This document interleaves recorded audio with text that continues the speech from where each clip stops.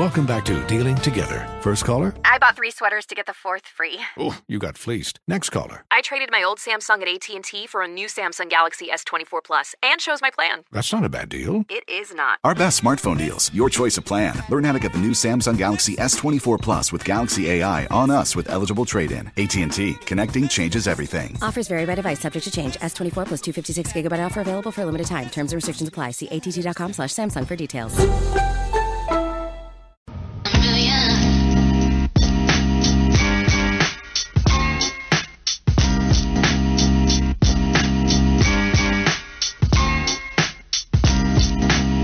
It's the 2 o'clock hour on Wes and Walker, Sports Radio 92.7 WFNZ. Playing hurt. Didn't know if Wes was going to make it today. I was going to make it. I just didn't know how good I was going to sound today. Probably not great, but I've actually held it together for the most part. I think I've probably had 3 or 4 mic turnoffs as I needed to adjust the voice in order to be able to get through this show.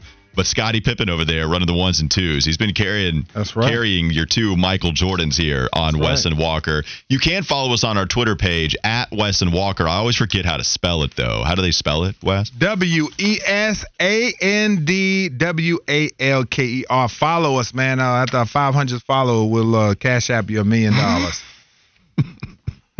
I can't laugh. That sounded like it hurt. Did you? That laugh. Whew. I'm sorry. Yes, but you can do that. You can follow us on Twitter at Wes and Walker. I did have some breaking news come in on my Twitter timeline. Thank you. Right on cue with it. It's official. Max Olson of The Athletic tweets out that DJU has officially entered the transfer portal as a grad transfer.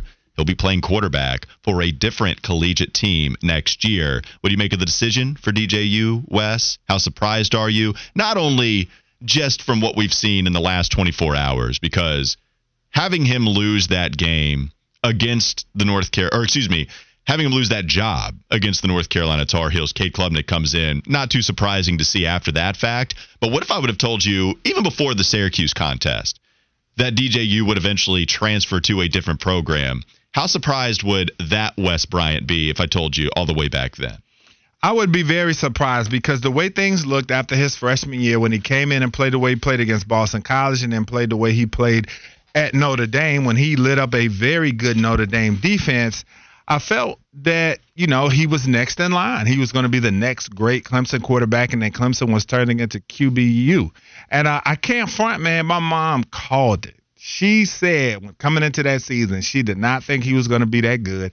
She said that he was playing with house money when he had Trevor, and now that the pressure was on, he was not going to be the same quarterback. And I'd be damned if it didn't happen that way. But back then, especially after the Notre Dame game, it looked like it was just going to be wash, rinse, repeat. Trevor Lawrence leaves.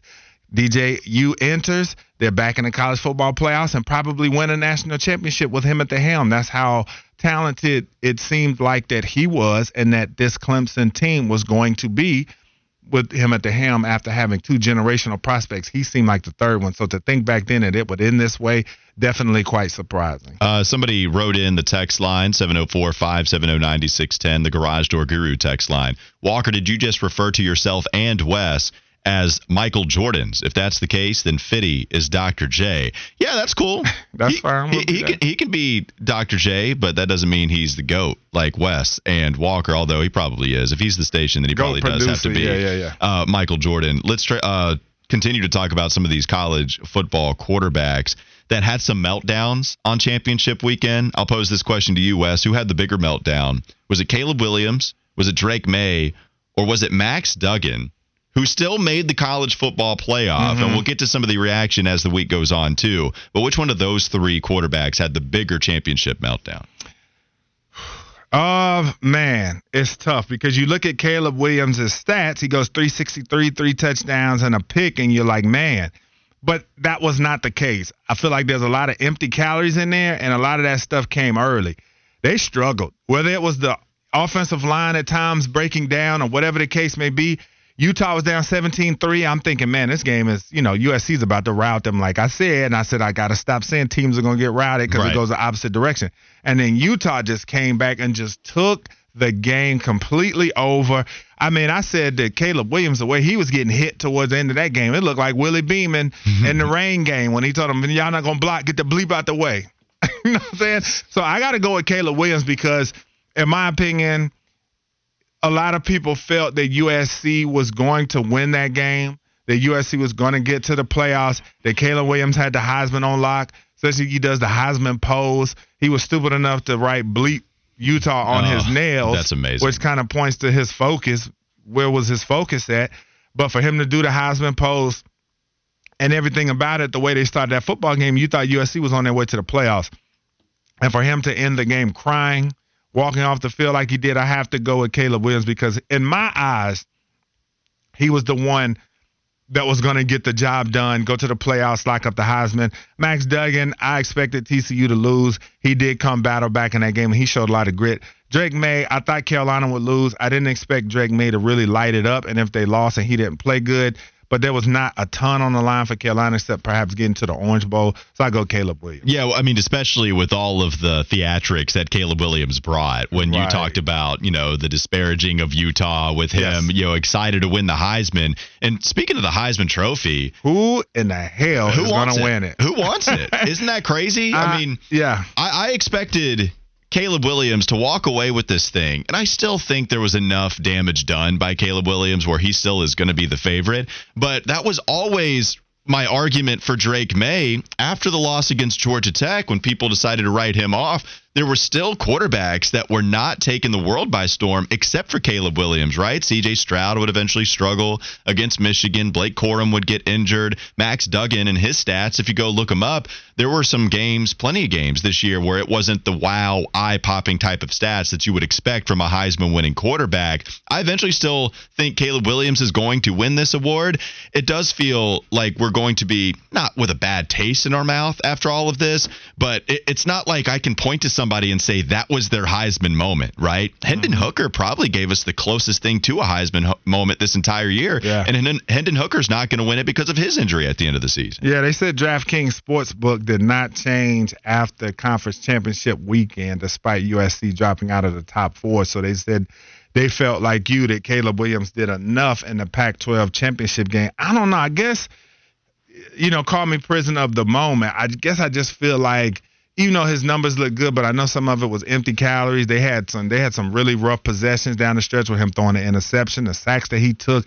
And I guess, man, is that the lasting image that we want to have of the Heisman Trophy winner? I guess I just get caught up in the fact of, the Heisman Trophy winner is supposed to leave me with this grand impression of something spectacular that he did en route to winning the award, like we talked about with Desmond Howard with the Heisman pose, or a player going to a conference championship and lighting it up and just really etching their name on that trophy. And I guess for Caleb Williams, seeing him going off crying, getting blasted in a championship game is not the way I expected the Heisman Trophy winner to look coming into this award. But if you want to go, he's going to win it by default. I remember Ramona Shelburne talking about who deserves to win the MVP a couple of years ago, and she was discussing the narrative portion of how that would affect your voting, and she got destroyed for the narrative side of stuff, right? Because it really should be who is the best NBA basketball player at that time. I don't want to get into the semantics of what most valuable means, right? Ultimately, it is kind of supposed to go to who is the best that year, who has the best season, whatever. She went with narrative being a big part as to why you give this award to somebody. And I don't think so necessarily in the NBA. Some of that is true, but also stats have to matter. It's interesting because Heisman moment has come synonymous with narrative when trying to give that award to a college football player. And you're not going to have that this year. Think about it with Caleb Williams. I don't know if there is that type of moment to go give it to him unequivocally so. Is there one? I mean, Fitty, you can look at me side-eyed, but this last game, does that not at least balance out what Heisman moment he would have had, especially getting bounced from college football playoff contention? Did you watch that run he had in the first quarter? Where he should have been sacked for an 8-yard loss game? And turned it into a 60-yard gain? You're talking about this game that he lost. Yeah, he threw for 300. They didn't lose because of him. He was playing on one leg. Okay. They lost because their defense got manhandled in the second half. Yeah, but he had some drives in that second half. He should still be the Heisman winner, and it really shouldn't be a question. I don't think it's really going to be a question either, but you can't call that run a Heisman moment. How can you not? That was the best play of the moment by the best player at that moment in the game. I would love to go back, look at all the Heisman winners, look at a run and a beatdown by 20 and say that's when that guy won it. This is not Johnny Manziel beating Alabama. This is not Joe Burrow throwing all over the yard against the Crimson Tide. You're trying to give me an impressive run and a loss in the Pac-12 championship, defeating their purpose to actually get to the college football playoff? Like, I agree with you. Caleb Williams should win the Heisman, but goodness gracious, man, that's the worst Heisman moment in Heisman history if you're trying to sell that to me. This is quite an impressive run. I did not get in on this game until 17-3. I was at Christmas at Davidson, with the misses, but I did not see the beginning. But this run is quite impressive. I don't know if it's a Heisman moment, but it's quite impressive. Which is my only argument. But I did see the majority of this game. I didn't see this. Caleb Williams isn't going to have competition in this thing, I don't think. I mean, I don't think Drake May did enough. Certainly, you can't have 3 of those games. I thought there was still a shot after Georgia Tech, but after NC State, after Clemson, just no way. C.J. Stroud against Michigan, no way. We talked about the stats with Duggan. Ultimately, it leaves you with Caleb Williams as that guy. But, man, they'll show that on the highlight reel, and it'll be really impressive. Yeah. But to call it that type of moment, I just can't do it. Now, I do want to go to Drake May once more, where he certainly didn't have any Heisman moment this season because he's not even going to get to New York City, in my opinion. We'll see. But, man, really bad 3 games from North Carolina football. And we've talked about North Carolina basketball and how they've dropped every single game against the Power 5 opponents. Fiddy, I will ask you as the resident Heels fan, do you come away more disappointed with the way Carolina football finished the season, or are you more disappointed with the way Carolina basketball starting the season? It's got to be Tar Heel football because you had a chance to have maybe your best season in program history. You were sitting there at 9-1 with 2 home games against backup quarterbacks with a chance to go into 11-1. And think about everything that happened those last 2 weeks of the regular season. And then what happened this weekend and championship weekend. Had Carolina entered 11-1 and they would have beaten Clemson, they would have probably won their way into a college football playoff berth. But it didn't happen. Instead, you lose at home back-to-back weeks to teams with backup quarterbacks. And then you go and you compete the first quarter and a half for a conference championship. They were in the game. And then it was like the second adversity hit. They weren't tough enough to fight through it. And then they just got absolutely walked off the field. It's got to be Tar Heel football because Carolina basketball can still salvage what's been a rather disappointing start to a season that was filled with hope and expectation. Yeah, I totally agree with you. It's the fact that you can't salvage anything here anymore. Even a bowl win against Oregon is not going to erase everything that happened for North Carolina's finish. It's not going to erase what happened at the end, right? I mean, look, it would secure double-digit wins, which doesn't happen here very often, and you would have some sort of momentum entering the recruiting part of the transfer portal, signing day, and then finding something to build off of going into next year. Does Oregon salvage what happened at the end of the regular season for North Carolina heading into championship weekend?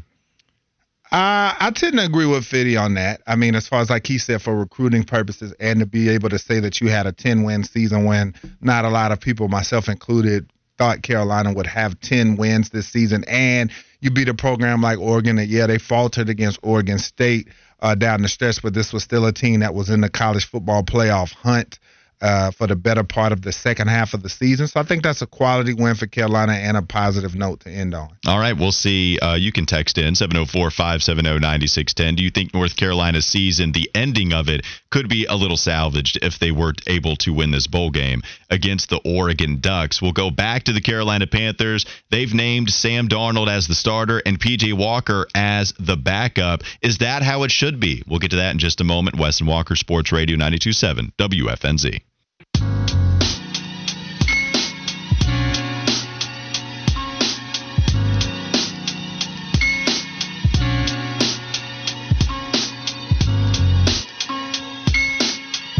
Couple more segments to go on Wes and Walker before Kyle Bailey takes over. Sports Radio 92.7 WFNZ. You can text into the Garage Door Guru text line, 704-570-9610. Now, this one I can get a little bit more on board with when we're talking about the Heisman moment for Caleb Williams. Somebody wrote in, Caleb Williams' UCLA game was his Heisman moment. He had over 500 yards of scrimmage. He was amazing in that contest. the Trojans did win. They were in the top 4 after that victory. So I can get on board with that a little bit more than the run in the loss to Utah. Somebody else wrote in. They keep wanting us to make sure that we mention this stat, so I'm going to mention it. Somebody said Baker has more INTs than Sam. Then they corrected themselves saying interceptions. Hey, Weston Walker, Baker Mayfield has more interceptions than Sam Darnold. I guess that was because you said Sam Darnold throws a lot more interceptions, right? It was earlier on. Yeah, I don't know that I said that. Well, you said he throws a lot of interceptions. And I know this has been some type of correction from a few people, right? It's the fact that when we talk about the turnover-worthy plays,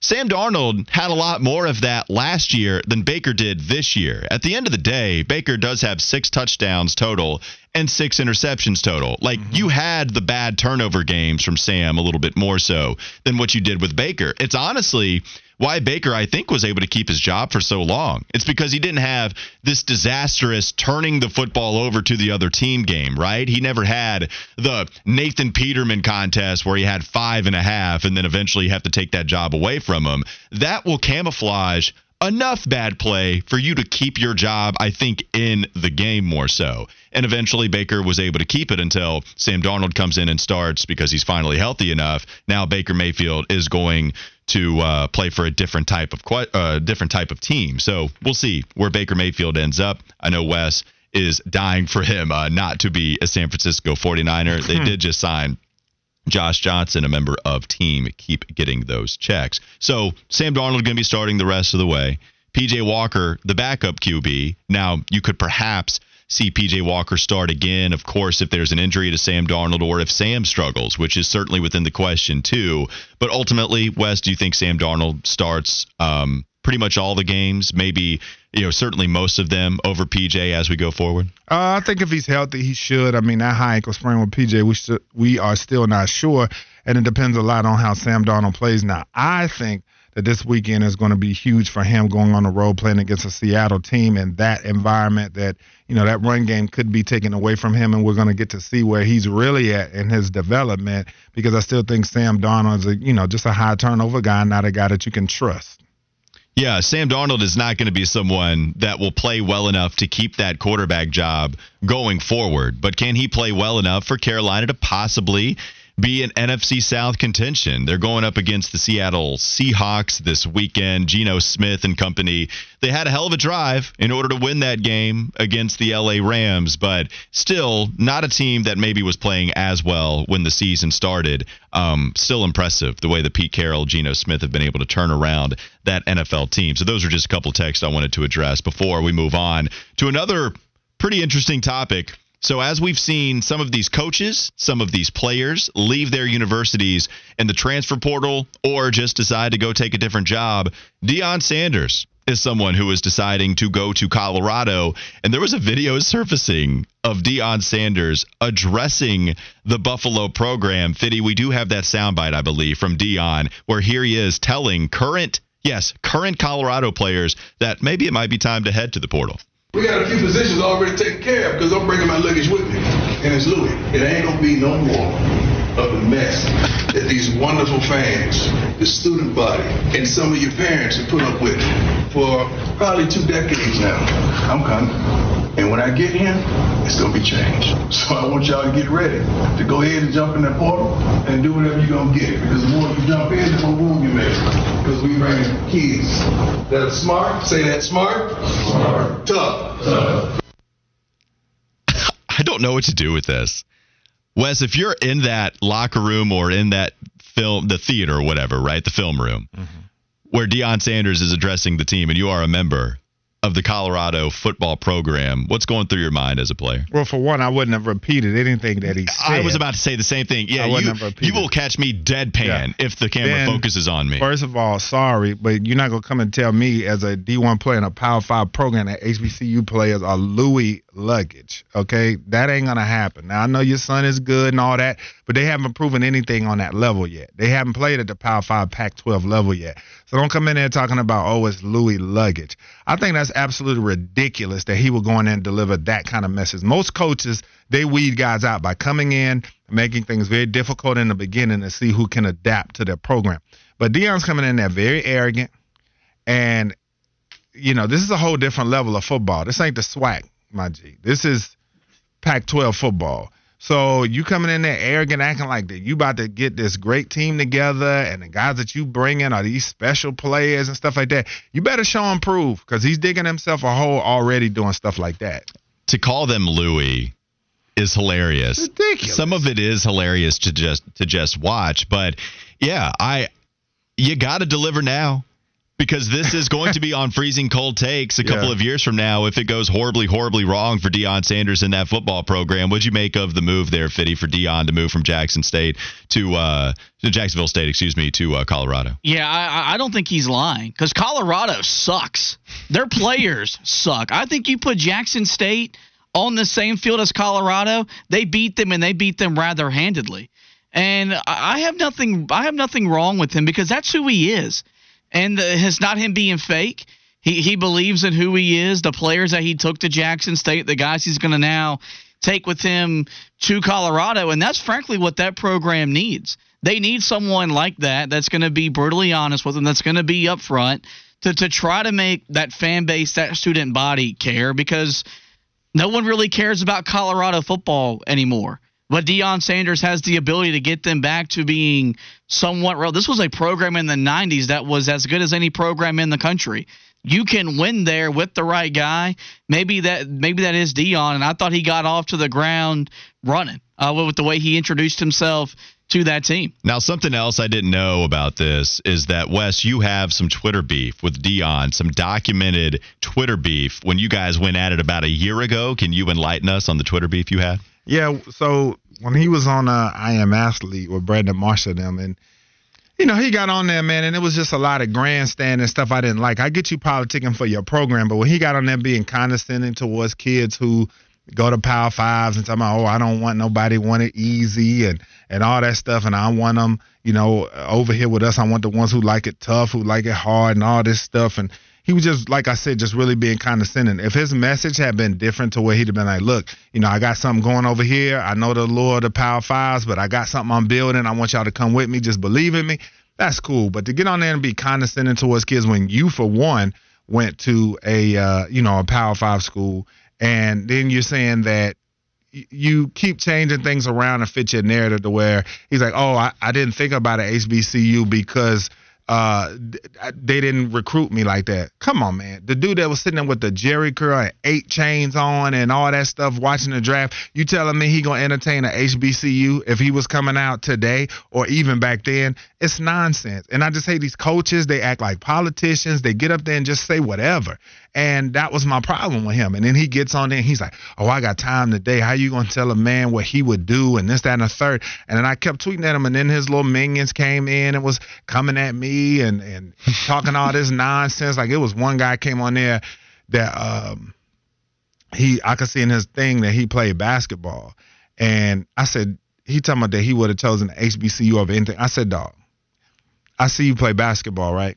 I said, you telling me if Kansas and Duke have recruited you, you turning them down for HBCU? Of course, to fit his narrative and to go with that. Yeah, I'd have turned it down. My parents went that bull-ish, okay? It was ridiculous. And that was my problem with him. And so now we see what time it really was. He's trying to soften the blow, saying, I want to get my coaches more money and stuff like that. It's nonsense. He went to Jackson State in the first place because he couldn't get a Power 5 job. Now that he's got one, he's going to strip that school of all their good players. That HBCU football stuff is done as far as guys going there and wanting to be different. And I told him when I tweeted after he took the job, I was like, you got time for me today? Because I was like, you know what I'm saying? You was talking a whole different message last year. Now all of a sudden you're going to Colorado. You're going to take Travis Hunter with you. You're going to take Shador. And I told him, I said, I would love to hear what you would say to a recruit now if they told you they wanted to go to Jackson State or HBCU over Colorado. I would love to hear those comments you would make, because there's going to be some negative recruiting, and I just think he's full of it. Well, and even Deion Sanders in a 60-minute interview that he had, he discussed that he would absolutely entertain a Power 5 job offer. And the fact is, of course he would, but now it's coming from Colorado, right? It's not even coming from an Auburn, which maybe that would be so much of a mountain of money, talking about the type of prestige that the Auburn Tigers can bring. Right. I mean, that would be, okay, I understand how hard that is to turn down. But even Colorado, which maybe had history a while back in the 90s or something like that, but it's been a long time since they've had that type of history. As Deion Sanders mentioned in the soundbite, 20 years that the fans have been looking to get back to those types of days. And that's the job that he goes to. Yeah, like I understand how that hits a little bit different. He did admit to entertaining that job, and eventually he took it as soon as he got that kind of job offer from the Colorado Buffalo. Buffs. You know, I can see that to an extent, but the fact of the way you made it sound when you went to Jackson State, saying how he wanted to come to make a change for his people, and he was doing it for the culture and because of the George Floyd stuff and all that. So don't tell me that and you're gone after 3 years. When you're making it sound like you're there for a specific cause and a specific reason. He didn't say in his introductory press conference at Jackson State, this is a stepping stone job, and I'm just here for a couple of years until I get the Power 5 offer that I wanted in the first place, but I just came to y'all because I couldn't get one. Well, he was talking about, it's for the culture and it's for George Floyd, and I want to do something for my people. No, it's not, because if it was, you'd still be there. Well, and this is why I like the transfer portal as it is. Because it's not about whether it's good for college football or not. It's about what's good for the kids that go there. And because you have all of this type of messaging from coaches that it's all going to be a little fabricated when you're trying to enhance the program in which you coach. And so when you get all of this type of narrative or rhetoric that is being spewed in your living room when you're deciding what college you want to go to attend, and then you have to sit out a year if you want to transfer because it wasn't exactly what was told of you by the coach, who doesn't ever have to sit out a year if he decides to go take a different job. I'm just glad the players do have something to combat that now. So when coaches want to discuss, it's so easy for kids to transfer and these kids don't want to put in the work and it's not exactly how I was back in the day. Like, this is why, though, because now that you're in a position of power where you're getting offered all of this money and then you can go to a different job, now these players get to decide what's best for them, and it's an equal playing field on that matter. No, they're not making as much money as you are as the coach of that institution, but they at least have the opportunity to go somewhere else to what is best suited for what they think it is. Maybe it's not, but they get the right to make that choice just like that coach did. Because I'll tell you this, when we talk about coaches, deciding to leave different programs, but those same coaches say, well, these kids don't know what's good for them. Man, there have been plenty of coaching decisions that have been wrong in hindsight, where if you could have just stayed at the previous program and still rattled off a couple of winning seasons, you decided to move because you thought you were better than that. Nah, man, they thought so, you thought so, but it turned out to be a wrong decision for you too. Yep. But you got the freedom to make that choice. Yep, Fitty, cue up the music, cue up the alert. As of 4 hours ago, we missed this one, but they didn't have it in the big thing with all the other transfers. But Travis Hunter, the 5-star recruit who shocked the college football world by committing to Jackson State over Florida State, has made his transfer decision. He will be going to, surprise, Colorado. Oh, yeah. I've also got breaking news. Oh yeah, let's Just go. keep Keep it coming, baby. As Ohio State wide receiver Jackson Smith-Njigba, a guy who is most likely going to be the first wide receiver taken in the 2023 NFL draft, he's foregoing the college football playoff and is going to start preparing for the NFL draft. He did cite not being able to get back on the field, and that he is being advised to not play per doctors, but we've never seen this. Yeah. We've never seen a player sit out of the playoff to pursue NFL dreams.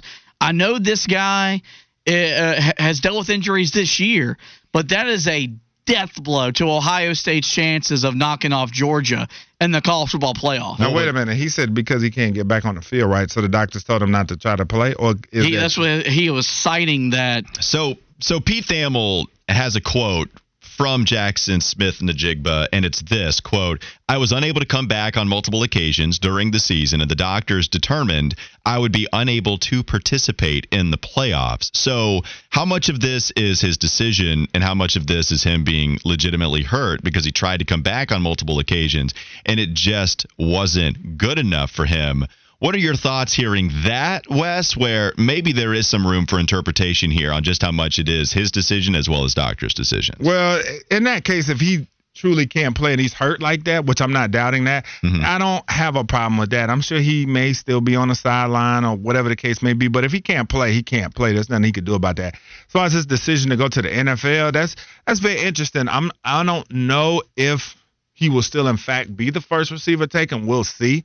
But the fact that he was so banged up this year, I don't know how that's going to do with this draft stock. But then you think about a guy like Jamar Chase, who bypassed a whole year and came into the league and lit it up. As long as he runs well and has a great workout, I think he'll still be okay. But, yeah, just to announce it now, I think is a bit much. If you can't play, why you can't hang out on the sidelines and be there and help out some of the other receivers and do that type of stuff and then make your announcement after the bowl game? So he injured his hamstring early in their season opener against Notre Dame, played just parts of 2 more contests, one against Toledo, one against Iowa. So he'll finish with just 5 receptions for 43 yards as that hamstring issue would continue as the season would go on. He would go on to talk more about it. He said, quote, "It hurts. It's frustrating more than you could imagine. The season was tough, and I did everything I could to help my team and get back on the field. Sometimes things don't work out how you planned, but my faith in God has given me the strength to focus on my health and the next challenge. He will not participate in the college football playoff based off his decision as well as doctors' decisions because of the injury." So there you go. Some more breaking news. A lot of it today as college football enters the playoff portion and the bowl season. Let's go to the last Fitty Flash of the day. What do you got, Fitty? Keep it coming. Some more breaking news coming from the Diamond, where the Philadelphia Phillies, fresh off making their first World Series since winning the championship in 2009, they have signed free agent shortstop Trey Turner to a deal, according to ESPN's Jeff Passan. I have not seen the numbers or the money that has been reported just yet, but that's a big loss to a Dodger lineup where Trey Turner right now, arguably the best shortstop in all of baseball, only going to boost or bolster the chances that the Phillies get back to the World Series. I did want to touch on Monday Night Football really quickly, guys, tonight. Saints and Bucks. I believe that game is in Tampa Bay. The 5-6 Bucks hosting the 4-8 Saints. Atlanta lost yesterday. They're now 5-8. How do you see this game unfolding? Because I think we need New Orleans to win to help Carolina out. Well, New Orleans right now is where Carolina is essentially with their record. Tampa Bay has a better record as it stands currently. So either way, it's gonna kind of hurt in theory, but you still probably want New Orleans to win this game against Tampa. It's really, who do you have more faith in going forward? Do you have more faith that the Saints can get more wins, or Tampa? I would think most people even still would say Tampa you have more faith in going forward, so you need every loss that you can get. You're probably pulling for New Orleans if you're a Panthers fan that wants to see this team in the playoffs. So we have seen the Saints defense have a lot of success against Tom Brady and company in Tampa Bay before. Maybe it happens again tonight on Monday Night Football. Tampa, a 3-point favorite heading into this contest there at home. One more segment to go on Wes and Walker, Sports Radio 92.7 WFNZ.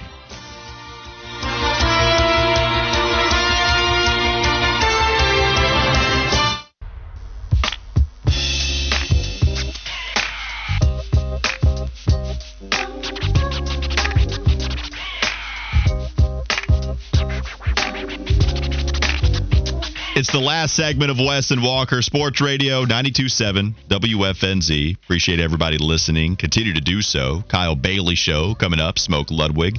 Going to be helping Kyle Bailey as well as you hear some of his thoughts on championship weekend. Carolina releasing Baker Mayfield. The Panthers gearing up for their game this week after the bye against the Seattle Seahawks. And the Seahawks, they certainly look vulnerable. Not an unbeatable team, but Geno Smith has done a good job with that franchise thus far, and he was able to lead them on a game-winning drive against the L.A. Rams. A disappointing season for sure for L.A. 704-570-9610. That is the Garage Door Guru text line if you want to get in some photo finish text messages here at the end of Wes and Walker. It's time now for What's on Tap. What's on Tap is brought to you by Twin Peaks. You can join our e-club to stay up to date on all things Twin Peaks and score free stuff. Visit twinpeaksrestaurant.com/Peaks-Club. Hornets versus Clippers tonight, 7 p.m., another home game. So it's at the Spectrum Center Clippers also dealing with quite a few injuries. It's been the rare stretch of games that the Hornets have been at least in somewhat equal parts to their opponent as far as injury luck or lack thereof.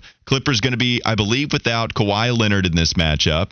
Everybody on ESPN that's listed as out. It is Luke Kennard, Kawhi Leonard, Paul George, and Norman Powell. So all those guys are listed as out as it currently stands. 4-point favorites are the Clippers on the road for them. What do you think, Wes? Do you think the Hornets can get it done tonight? I'm going to go with the Hornets tonight. I think they've been playing well. I think they can take advantage. And at what point are we going to stop acting like Kawhi Leonard? It's like, I know he won the championship in Toronto and all that, but good Lord. I mean, he gets hurt sneezing too hard. He's always hurt.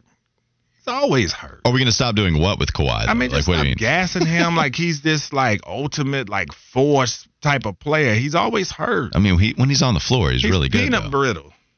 Is that cross over too hard? It pop a something. Peanut brittle. Yeah. Is that the softest food you could come up with as far as brittle? Every time you look up, he's on the injury report for something. He is. Kawhi Leonard has been out for a long time. He's making a lot of Skrilla. What do you think, Fitty? Do you think the Charlotte Hornets can get it done as 4-point dogs against the Clippers? Dude, if they lose tonight, I mean, what do you even have to say for yourself? That the Hornets are also not very good right now because of their injuries? Like there's bad losses, and then there's whatever this would be. At home to a team like the fact that Luke Kennard's a big part of what they do when he ain't playing, it tells you where the Clippers are right now. No, the Hornets should be able to win this game at home. Big shade on Luke Kennard. Okay, yeah. I don't know why you would hate on Luke Kennard. Shooting that thing. Yeah, played at Duke, I guess. He's a shot. That's Nick Wilson reincarnated over there. I mean, looking at this lineup they started last night, they better handle business. All right. Zubac, Jackson, Terrence, man, they better handle business. That's the thing, though. I mean, I don't have a ton of confidence right now with the Hornets because they still have a lot of guys that are going to be out of this game, too. It's still going to be no LaMelo, no Gordon Hayward is going to play, no Dennis Smith Jr. You do have Terry Rozier, who came back after he missed with the illness earlier. They did beat Washington. They couldn't take advantage of an injury-ridden Milwaukee Bucks team this last time out. It wasn't the second night of a back-to-back, though. It was against Milwaukee. It won't be tonight against the Clippers, so we'll see if they can take care of business at home. Time now to find out what happened on this day in sports history. What you got, Fitty? Well, in keeping up the theme of championship weekend, on this day in 1992, second-ranked Alabama beat number 15 Florida 28-21 in the first ever SEC title game.